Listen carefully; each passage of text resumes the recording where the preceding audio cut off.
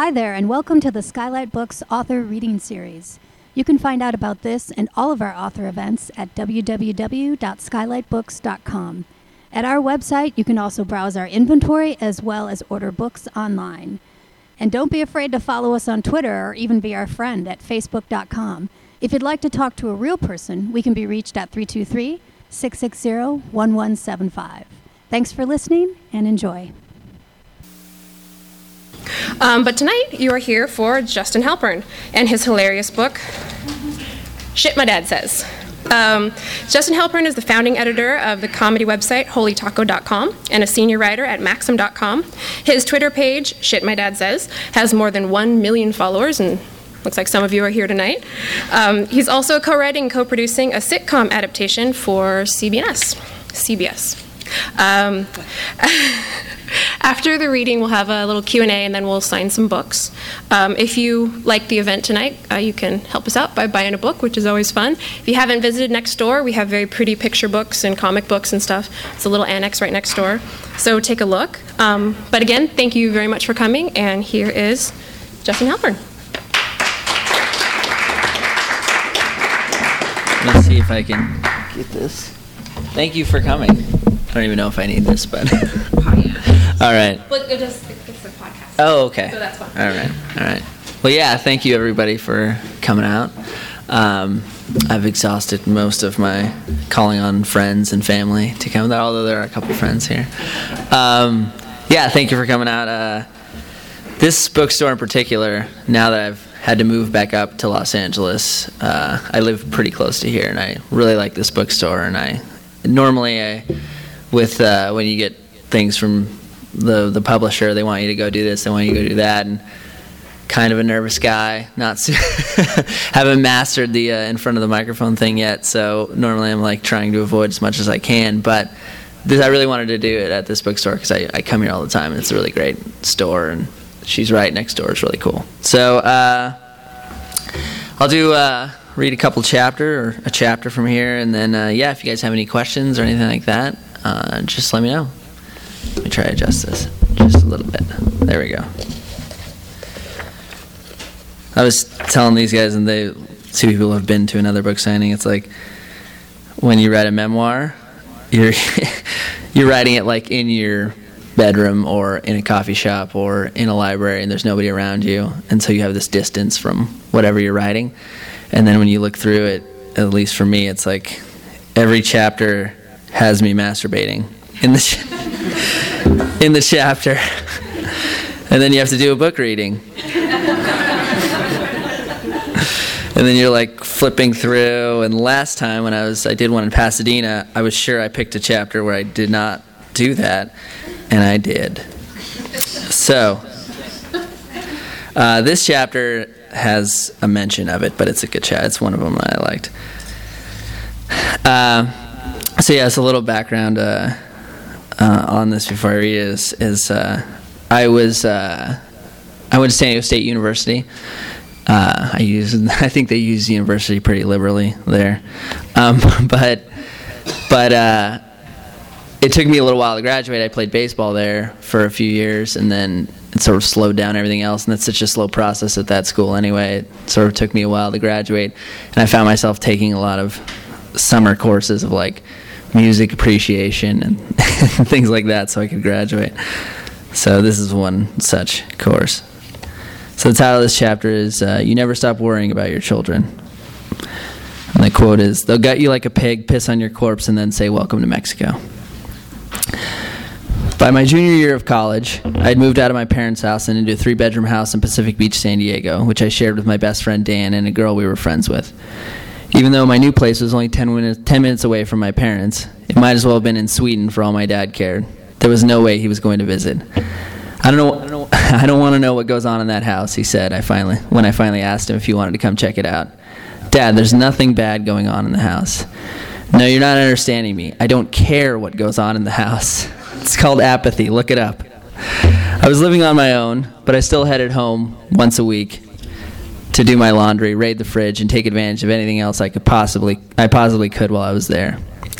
You just barge in and take whatever you want, whenever you want it. It's like you're in the goddamn SS and I'm living in fucking Nazi Germany, my dad said after coming in from the backyard where he was watering his roses one afternoon to find me in the kitchen eating the bagel with cream cheese he had prepared for himself just moments earlier. Even though he wouldn't admit it, I always knew my dad was happy to see me when I came home. I'd usually head over at night when he was home from work, and we'd have a nice chat about things that were going on in each other's lives. It was the first time I had ever felt like I had an adult relationship with my dad. We were growing closer and becoming friends. I realized that we'd really broken down some barriers one evening in late June when he asked me to help him with a project in his garden that Friday. Friday, come over at 4. Don't be late. I don't want to be fucking with this after dark. I'll buy you dinner afterwards, he offered. Since he purchased the house in 1972, my dad's garden had taken over almost every spare inch. That's a little difficult. Almost every spare inch of our yard, front and back, and he'd planted not only flowers, but tomatoes, lettuce, even corn. He loved his garden and spent most of his free time taking meticulous care of it. He was also very particular about who touched it. That Friday, he was going to put up some fencing to grow tomatoes, a difficult job for one guy. He normally did the tough jobs on his own anyway. One time, many years earlier, I had tried to help him on a similar project, and while bending the wire fence to wrap it into a cylinder, my hand had slipped and accidentally released the metal, which whipped around and stabbed my dad in the leg. God damn it, fuck, he screamed in pain before turning to me and adding, go away. So when my dad asked me to help out on his garden that coming Friday, that request meant a lot to me. He didn't need my help, he wanted it. On Thursday, the night before I was supposed to help him out, I was studying with a girl named Stacy for my communications class. We were taking a summer school course because each of us had dropped a class during the school year. I had been in a few classes with Stacy before and had developed a major crush on her. I had never asked her out or even hinted at my feelings, mostly because she had a boyfriend, but even if she hadn't, I doubt I would have gotten up the courage to make a move. She was blonde, with large breasts, which I had pictured in my head numerous times during a variety of different fantasies I played out while masturbating. See, that was the one. As we sat studying on a futon in her bedroom, she turned to me and said, I've got to tell you something. Peter and I broke up. This was exactly how 96% of all my masturbatory fantasies of her started. I can't study right now. I can't concentrate. I want to do something fun. Do you want to do something fun? She asked. Yes, I said, trying to act cool. Some of my friends and I are going down to Rosarito tonight for the 4th. We rented a hotel room. You should come. She could have said, some of my friends are going to shove bottle rockets in our asses and light them and shoot them at a police station. You should come. And I would have said yes. I told her I needed 15 minutes to pack my stuff and started as calmly as I could out of her house.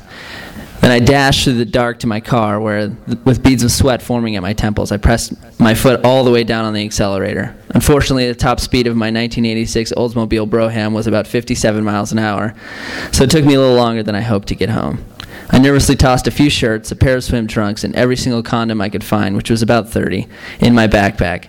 I drove back to Stacy's house, and she, her 3 best girlfriends, who had arrived in my absence, and I hopped into her friend's Chevy Blazer and took off for Mexico. A small Mexican beach town right next to Tijuana, Rosarito is a lot like the bleachers in Fenway Park during a Yankee-Red Sox game. Crowded, dirty, and filled with thousands of loud, drunk Americans who haphazardly throw their garbage on the ground. Yet somehow it's still kind of charming. Rosarito's biggest draws are that the drinking age is 18 and everything is dirt cheap. The 5 of us spent the ride down on the Pacific Coast Highway drinking Tecates and talking excitedly about how drunk we were going to get as soon as we arrived in Mexico. I'm going to get so fucking wasted, Stacy's friend in the passenger seat said. Justin, are you going to get fucking wasted or are you going to be a fag? She asked, turning to me. I wasn't sure how she decided those were the only 2 paths to go down this weekend, but I clearly saw the direction she was hoping I would lean toward. I'm going to get fucking wasted, I screamed, trying to match her intensity. Apparently I did, because everyone cheered and then Stacy grabbed my crotch. It was a pretty unsexy move and sort of hurt, but any interaction my crotch had with Stacy's hand was welcome. A couple hours later, we pulled up to our hotel in Rosarito and checked into our dingy room, which contained only 1 bed, a bathroom, and 3 different paintings of a large-breasted Mexican woman being carried off by a Spanish conquistador. We immediately started taking shots of tequila from the bottle we had purchased at the hotel's gift shop. I went into the bathroom and put 1 condom in my sock and 1 in my baseball hat, just in case Stacy and I didn't make it back to the hotel room. I threw some water on my face, patted my hair into place, which I used to have, and brushed my teeth. When I came out of the bathroom, all 3 of Stacy's friends were crowded around her, and she was curled up in a ball on the floor crying. "I miss Peter. I can't believe we're fucking broken up," Stacy sobbed as her friends tried to calm her down. Then Stacy got up, ran past me to the bathroom, and vomited in the toilet. For the next day and a half, Stacy sat in the hotel room with friends, bawling and rehashing every detail of the breakup. A couple of times I went out to a bar by myself, stood around for an hour, talked to no one, then went back to our room, which still reeked of vomit. On Saturday afternoon, we piled into the Blazer and drove silently back up the coast of the U.S.-Mexico border. Stacy sat next to me the entire time, sleeping. As we crossed the border, I turned my cell phone back on since I hadn't had reception in Mexico. It began buzzing to indicate that I had new messages. As I punched in my voicemail access code, it dawned on me that I had forgotten to help my dad with the garden. "You have 4 new messages," the robotic voice declared. I was half expecting it to add, "You are so fucked." The first message played. "Son, it's Dad. I need you to pick up something from the Home Depot before you come over. Call me back." Next message, the robotic voicemail alerted me as I began to feel nauseous. "Son, where the fuck are you? I said to be over at 4, right? It's 4:10. Call me." The next message contained just a few moments of silence and then the sound of hanging up. I felt a little relieved. Maybe he was over it by now. "Next message, received today at 3:30 p.m., said the robot. "What in the fuck is going on? I stopped by your place and your roommate said you're in Mexico? Are you in fucking Mexico? Call me." I started sweating and couldn't keep my legs still, which was unfortunate, seeing as we were just about to drive through the Border Patrol inspection. The officer waved us through, even though I'm pretty sure I looked like I was sitting on about 2,000 pounds of cocaine and hiding half a dozen illegal aliens in our trunk. Once we were across the border, Stacy's friend pulled over at the first exit. "I'm totally fiending for some Jack in the Box," she said. No. I need to go home right now," I snapped, my voice ascending to a note I hope no woman ever hears out of my mouth again. "Whoa, chill out. We're just going to grab some Jumbo Jacks. God." In my head, I was fantasizing about jumping into the front seat, drop-kicking her out of the car, slamming the door, and stepping on the gas. Instead, I just sat in the dining area of the Jack in the Box, while 4 girls leisurely enjoyed their hamburgers. I called Dan to see how much damage was done. "Yeah, your dad looked all pissed off, and then I told him you were in Mexico," Dan said. "You told him I was in Mexico. Why did you tell him I was in Mexico?" I screamed. "Because you were in Mexico." I hung up the phone. Shortly after, Stacy and her friends moseyed back to the car. We continued our drive up the coast, and upon reaching San Diego, headed to Stacy's apartment where my car was parked. I grabbed my travel bag out of the back of the Blazer and briskly walked towards my car. Okay, bye," Stacy said snidely. Yeah, bye, sorry," I replied, jumping into my car and slamming the door. I began the drive over to my parents' house, trying to figure out what lie I could tell to defuse the situation. I came to the conclusion that there really was no defusing this because it had too many volatile elements. I blew off my dad, I disappeared and I was unreachable, and the final straw, I had gone to Mexico. My parents had irrational fears of Mexico and assumed that once you crossed the border, drug runners made you swallow a heroin balloon, and then within the hour you were in a bathtub full of ice and they were harvesting your kidneys. As I pulled up to the house, I spotted my dad's car in the driveway. I walked up to the front door and opened it. I saw my dad sitting in the living room, staring right at me as if he had been in that position for the last 2 days. "Where in the fuck have you been?" he screamed, getting up from his chair and quickly moving toward me like an overweight panther. "Listen, hold on," I said. And then I launched into an elaborate lie about a school project and a birthday that made no sense before he cut me off. "Mexico? You went to fucking Mexico? They'll gut you like a pig, piss on your corpse, and then say, 'Welcome to Mexico,'" he screamed. You say you're going to fucking be somewhere. You fucking be there," he added. I know, I hollered back in defense. "No, you don't. You don't know shit. Everyone is worried sick about you. I got your mother freaking out, then everybody else. I called the cops to look for you." "You called the cops?" I said.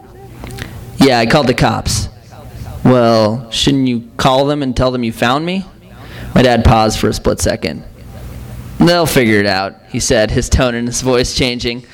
I looked at him. He very rarely lied to me, and when he did, it was obvious. "You didn't call the cops, did you?" I asked suspiciously. "I called somebody," he replied. "Was that somebody the cops?" Silence fell over the room. "No," he said, a little embarrassed. "But fuck you. I could have called the cops. I should have called them, but I figured you were just being dopey and I'd have wasted their time." I realized I had somewhat disarmed him and should just cut my losses now and try to make things right, so I apologized profusely, explained that I had gotten caught up and completely forgotten our date, and reaffirmed all the reasons why I was an idiot. Okay, I get it. You don't have to keep listing reasons why you're dumb shit, he said, interrupting my laundry list of self-insults. He motioned me over to him. I cautiously approached it. Then he grabbed me and gave me a big hug. You little shit, he said. I can't wait till you have some kid and you gotta worry about what happens to him. You never stop worrying about your children. It sucks. You watch what you stick your dick into because this is your life. This bullshit right here. He released me from the hug and grabbed a plastic grocery bag filled with chips. Grab that bottle of ketchup. We're late for the barbecue your uncle is throwing. I was going to meet Dan at the beach, actually, I said tentatively, hoping he would respect my 4th of July plans. Shut the fuck up and grab the bag. You got some balls. So I was going to, if you guys want, I was going to read a few of the quotes and then kind of give you the backstory of a few of them. If I can get this mic to be, let's see here. Yeah, taller. Oh, it was that easy. Perfect. So, there we go. Perfect. I'll read a few of them here that have actually. Here's one. So this is my dad on non-traditional entertainment. There's something to be said for sitting around and drinking a beer while you watch your dog try to fuck a punching bag. I have this, there's a story in the book about, I got this dog and when I was living up here, and it was sort of when I just first moved here, and I was really lonely, and for some reason the answer is always to get a dog that you can't actually either afford or have the room to house, and so I brought him down to my dad's house, and he sort of grew up. But the dog is like it's like a creature from Pandora. It's like an Avatar alien. It's just gigantic, and it kind of does whatever it wants, and so it started humping stuff, and we went to the vet because it's like, he's 105 pounds, so it's like, I think it's like a crime now. And the vet was like, it's not a sexual thing for him. He's just trying to establish his dominance. And for some reason, this punching bag my dad has in the backyard, like, it won't go down. So he thinks that it's like he always loses to it. So sometimes my dad will just grab a beer and sit in the backyard and just watch my dog try to screw this punching bag for like 20 minutes. And it's just like he doesn't talk. He's just like tickled watching that.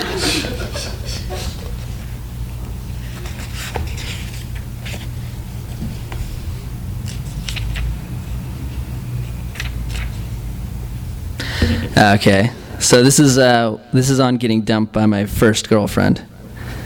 So I was sitting there and just way bummed out. I mean, I took it really hard. We were like 19. We'd been dating for like 6 months probably, but I was crushed. I was sure that she was the one. And he comes up to me and he's like, "Listen, I understand you're upset, but you're both 19. You can't think you're only going to screw each other forever. That's just silly talk." And actually, that made me feel quite a bit better. I was pretty down, and I thought that made me feel a lot better. I'll just read a couple more. He's like loves fanny packs. Just like, as long as I've known him, it's just like an easier way for him to carry everything. And he's got a casual one that he wears, which is just like, made of like a liner material. And then he's got a dress one that he wears to dress events, because like he would never want to just put his wallet in his pocket. The dress one's leather, and it's got like, the zipper has like an embroidery on it.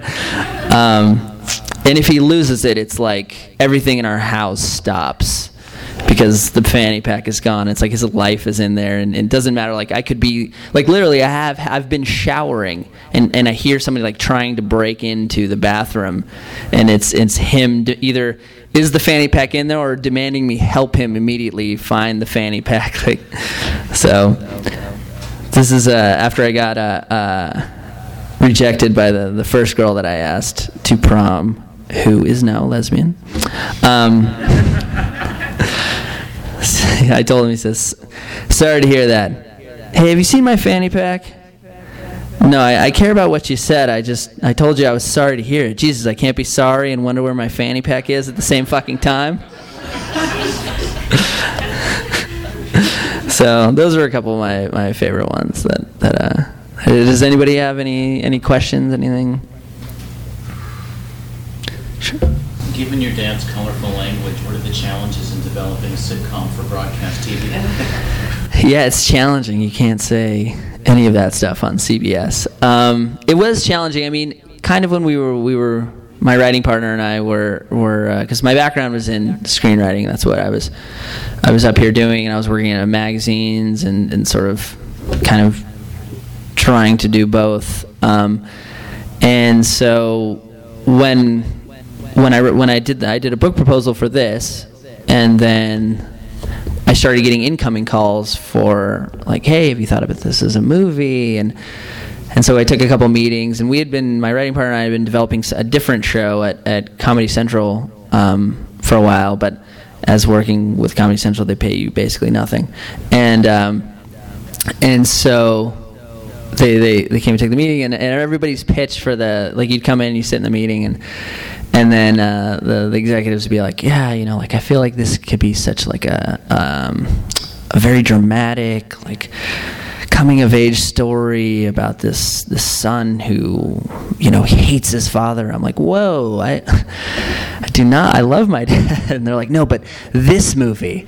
And I'm like, well, if it's based off this, then that's not the same thing. And so we sort of didn't see it as a movie, and I didn't really want to do it as that. And then when we started coming up with it as a pitch for a television show, that was the first question. It's like, well, he has such colorful language and it's profane and you can't say it, and so we were like, well, if we get the right guy to do it, and if we can maintain like very aggressive honesty of my which I think is what makes my dad sort of enjoyable to me, is it's so blunt. There's no sugarcoating, and we get the right guy to say those words, then it'll work. But we were like, we need to find the right guy, otherwise it's just not going to work. It's going to be a bad television show.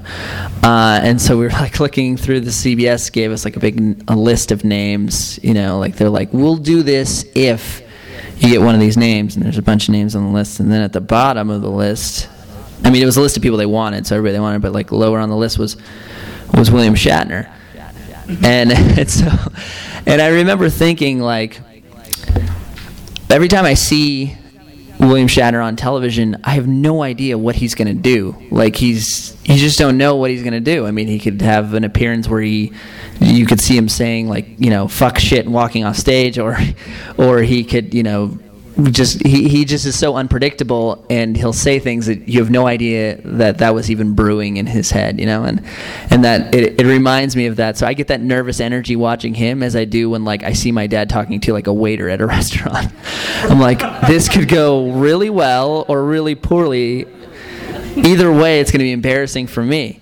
And so we had written the script, my writing partner and I, and the executive producers that we had worked with, they were like, all right, well, we had worked with him on a project before, let's send it to him.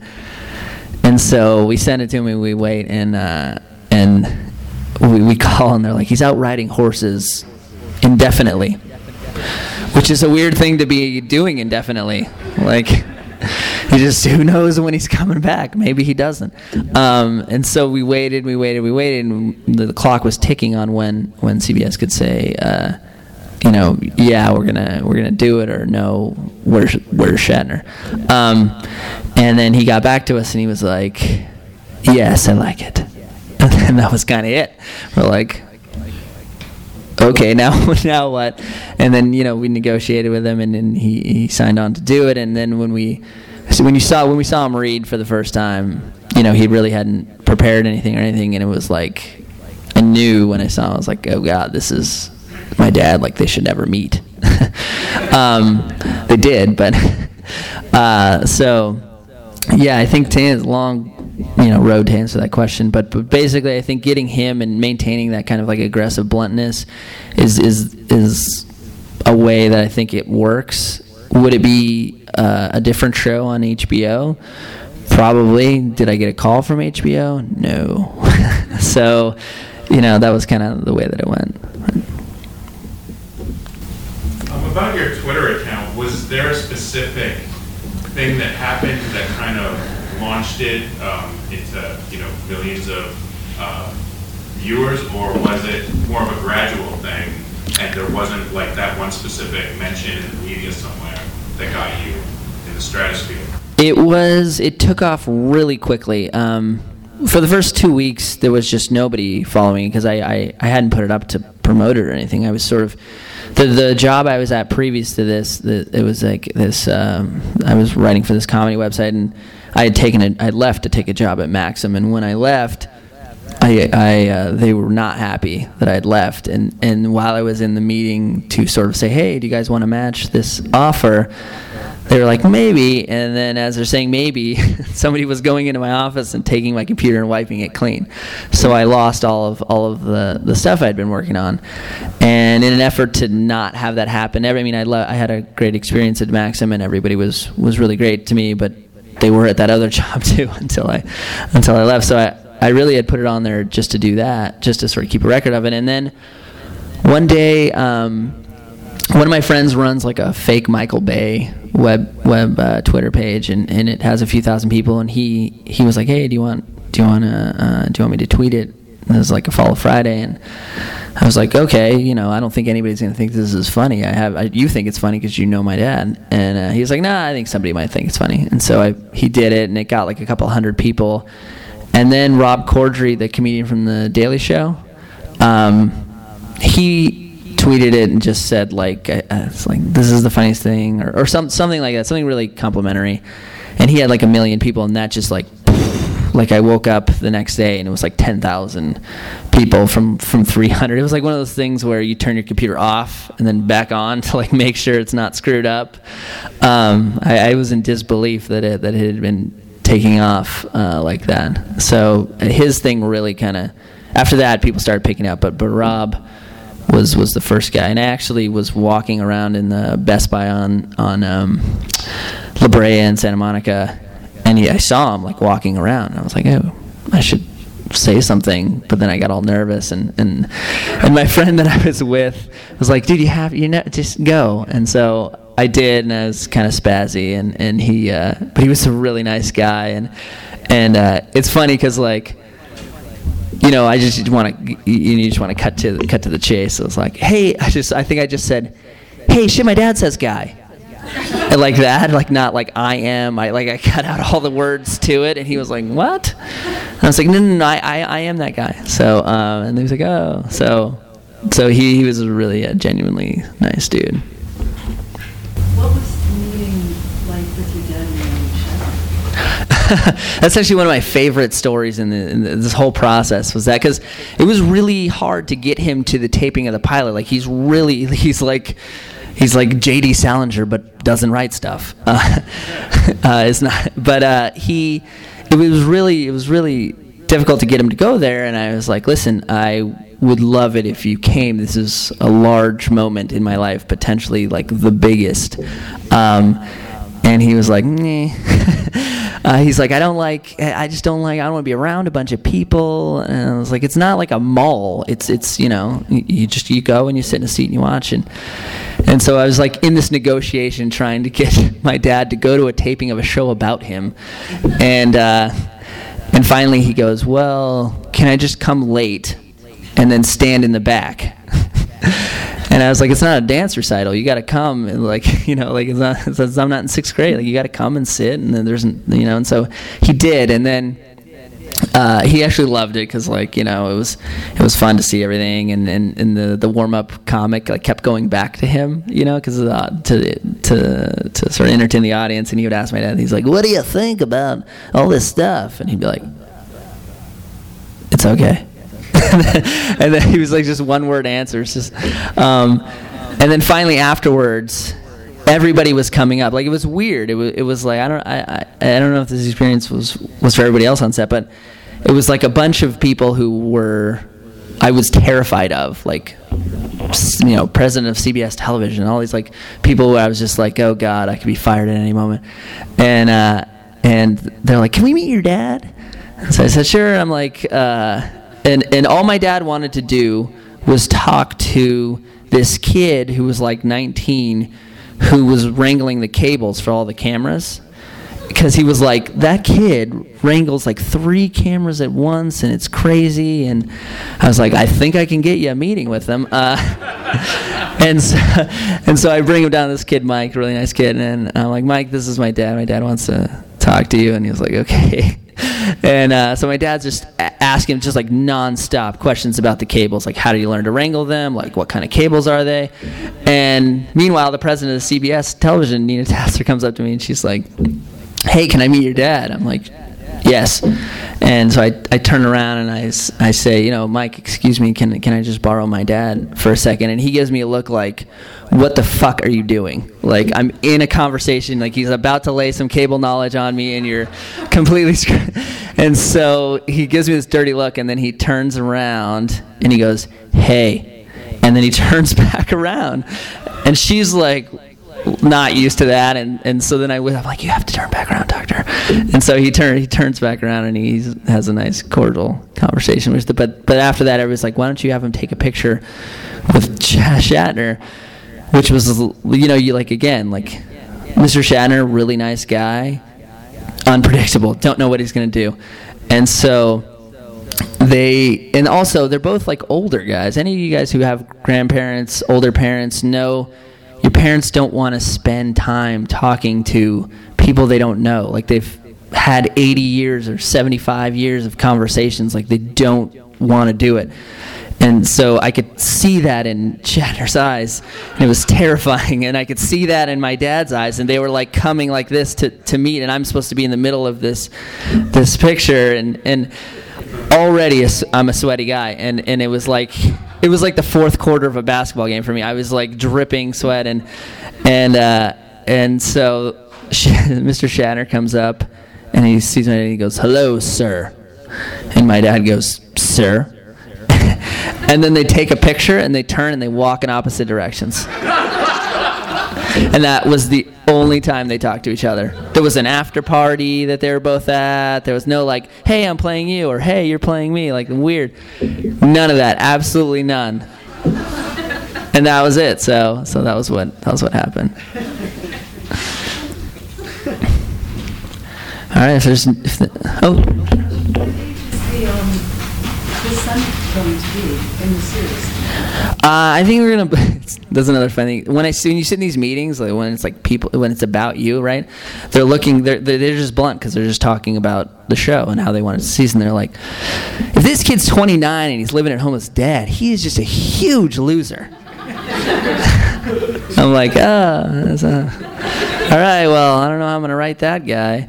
And so they're like, he has to be 26. My very favorite quote from anybody in this entire process has been, I was sitting in this meeting and this executive goes, look, it's easy. All we need to do is cast the good-looking you. And it was like, but like normally somebody else, you could say something like that, like accidentally or whatever, and then you're like, ooh, no, not what I meant. No. And everybody else was like, yeah, that's right. What she said. So I think the kid's supposed to be around. He's around 26. Yeah, it's been an amazing process that I'm incredibly lucky to have gone through. But it's been enjoyable to see people kind of wrap their heads around the idea, and also like the other thing is it's to do a show or to do a book, it's life rights, and it's not, it's mine, but it's also his, my dad's. And so there's all these lawyer teams and stuff, and Warner Brothers has lawyers and CBS has lawyers, and they the deal's getting closer to being made for this thing, and they're like, listen, we need your dad to sign away his life rights, right? I'm like, who's gonna have that conversation with him? Is it me? And they're like, well, we can have it with him. I'm like, no, they'll never happen if you do it. And so I go to him and I go, listen, like, these people want you to sign away your life rights. You do what you want. And he's like, all right, well, what I want is to tell those people to go fuck themselves. And I go, okay, but can you do a different version of that? Just say you don't want to do it. And so he's like, no, I'm not doing that. That's stupid. So I go back to the lawyers, and I'm like, it's like this legal team. They're like, hey, yeah, that's not going to happen. He's not going to do that. And they're like, well, then there's no show. And I go, then there's no show. I don't know what to tell you. And they're like, so it's just like all this pressure. And then they go, well, do you think he'd sue you? And I go, no. He's like the least litigious person in the world. And when all this stuff happened, and I was like, listen, you can have, as much of any kind of money I make from this, whatever percentage of it you want is yours, 100%, whatever. And he was so pissed off that I asked him that question. Like, it was as if I had said, hey, you're not getting shit. I'm getting all of this. It was like, that was how he reacted, because he was so mad that I would think that he would, like, need money from me or something like that. And so he's like, I got my own fucking money. I don't need yours. I'm like, all right, fair enough. So, so what ended up happening was they just didn't... like, he could go make a rival show on ABC if he wants to. Like, he just never signed anything. So anyone who tells you got to sign, there's ways around it. Sure. Did you sign away everything?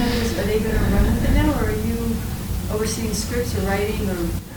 I'm pretty sure Warner Brothers, like, owns this conversation we're having. Like, I had to basically, because he wouldn't, I had to give up, like, all kinds of life rights. But I'm 29. Like, that's not a lot of life, to give away. But to do it, yeah. I mean, there's things where it could revert. But yeah, I mean, basically that was the deal. Is that I wanted to. I was like, listen, I'm going to write it. Like, it's funny because when I had literary representation here. But when something like big happens, then it's like, people smell fresh meat and they come. And so this woman from this agency, she calls me and she's like, hey, I love the property. It's great. It's really funny. Why don't you give it to us? And I said, well, maybe we'll work with your agency, because I had a literary manager, but I didn't have an agent, and so I said, well, maybe we'll work with your agency and I'll write it. And she goes, no, I don't want you to write it. I was like, well, it's my life. I kind of want to write it, and I actually have a background in this. I've been doing it. I can send you samples. She's like, no, listen, this will never ever make the air with you writing it. And I go, this is not a good pitch you're giving me right now to sign with you guys. And so she says, she's like, if you find an agency that's excited to sign you as the writer, then go with them. But that will 100% be bullshit if they say that. So I was like, okay, well, I'm gonna at least have someone that will lie to me then, because I don't want to work with you guys. But that's kind of like, so I stayed on as myself and my writing partner stayed on as the writers, and we knew we couldn't sort of take this thing, through the goal line, because we're younger writers. We'd only developed a couple shows that hadn't really gotten off the ground and sold like little things, and so we asked to meet studios that were interested. We said, let us meet with like showrunners that you guys had deals with, and we met these two guys who created Will and Grace, and they were fantastic guys and really nice and genuine, and they already had like $1 gazillion and a mega hit, and so they just wanted to do something that they thought was fun, that would be a good show to do, where they could like mentor two writers that they liked, and so we went with them. No, thank you. What did your dad say when he left you on the talk? They know he'll never go on. Yeah, no, that's the thing. It's funny too, because people are like, "Oh, he's keeping him in the closet." Yeah, because my dad won't do any press or anything like that. They're like, he's keeping him in the closet, or he doesn't exist or anything. But it's like, there's so many times where I get a cool like offer to do a promotion. Like, we got asked to go on like the Letterman show, and which is like a dream of like Letterman's a genius, and I would love to go on the show. And then I come to my dad, and he's like, no.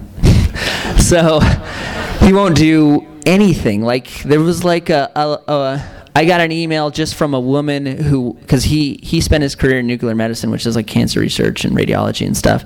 And there was a woman who just wanted to interview him about radiology. She just didn't know how to get a hold of him and had been trying to get a hold of him like long before any of this was popular or anything. And so she went through, she had found my email and she went through me, and he was like, she made the wrong move.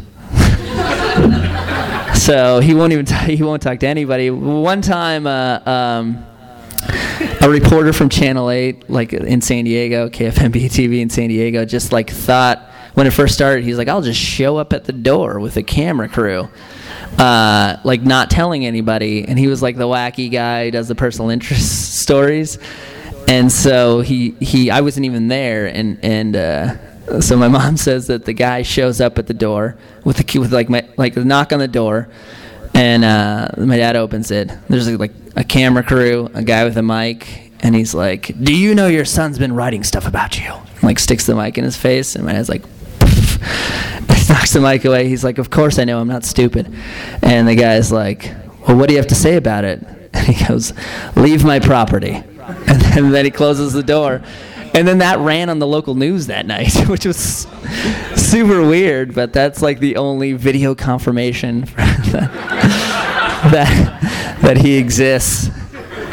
So,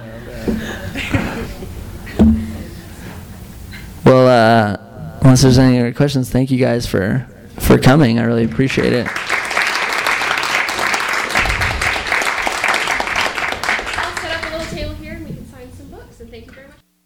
You've been listening to the Skylight Books author reading series. Now, don't forget that you can check out this and all of our other great podcasts at www.skylightbooks.com. Today's music was provided by Ashling and Arlo. You can check them out on MySpace, Facebook, or at the iTunes Music Store. And thanks for stopping by, and we hope to see you soon.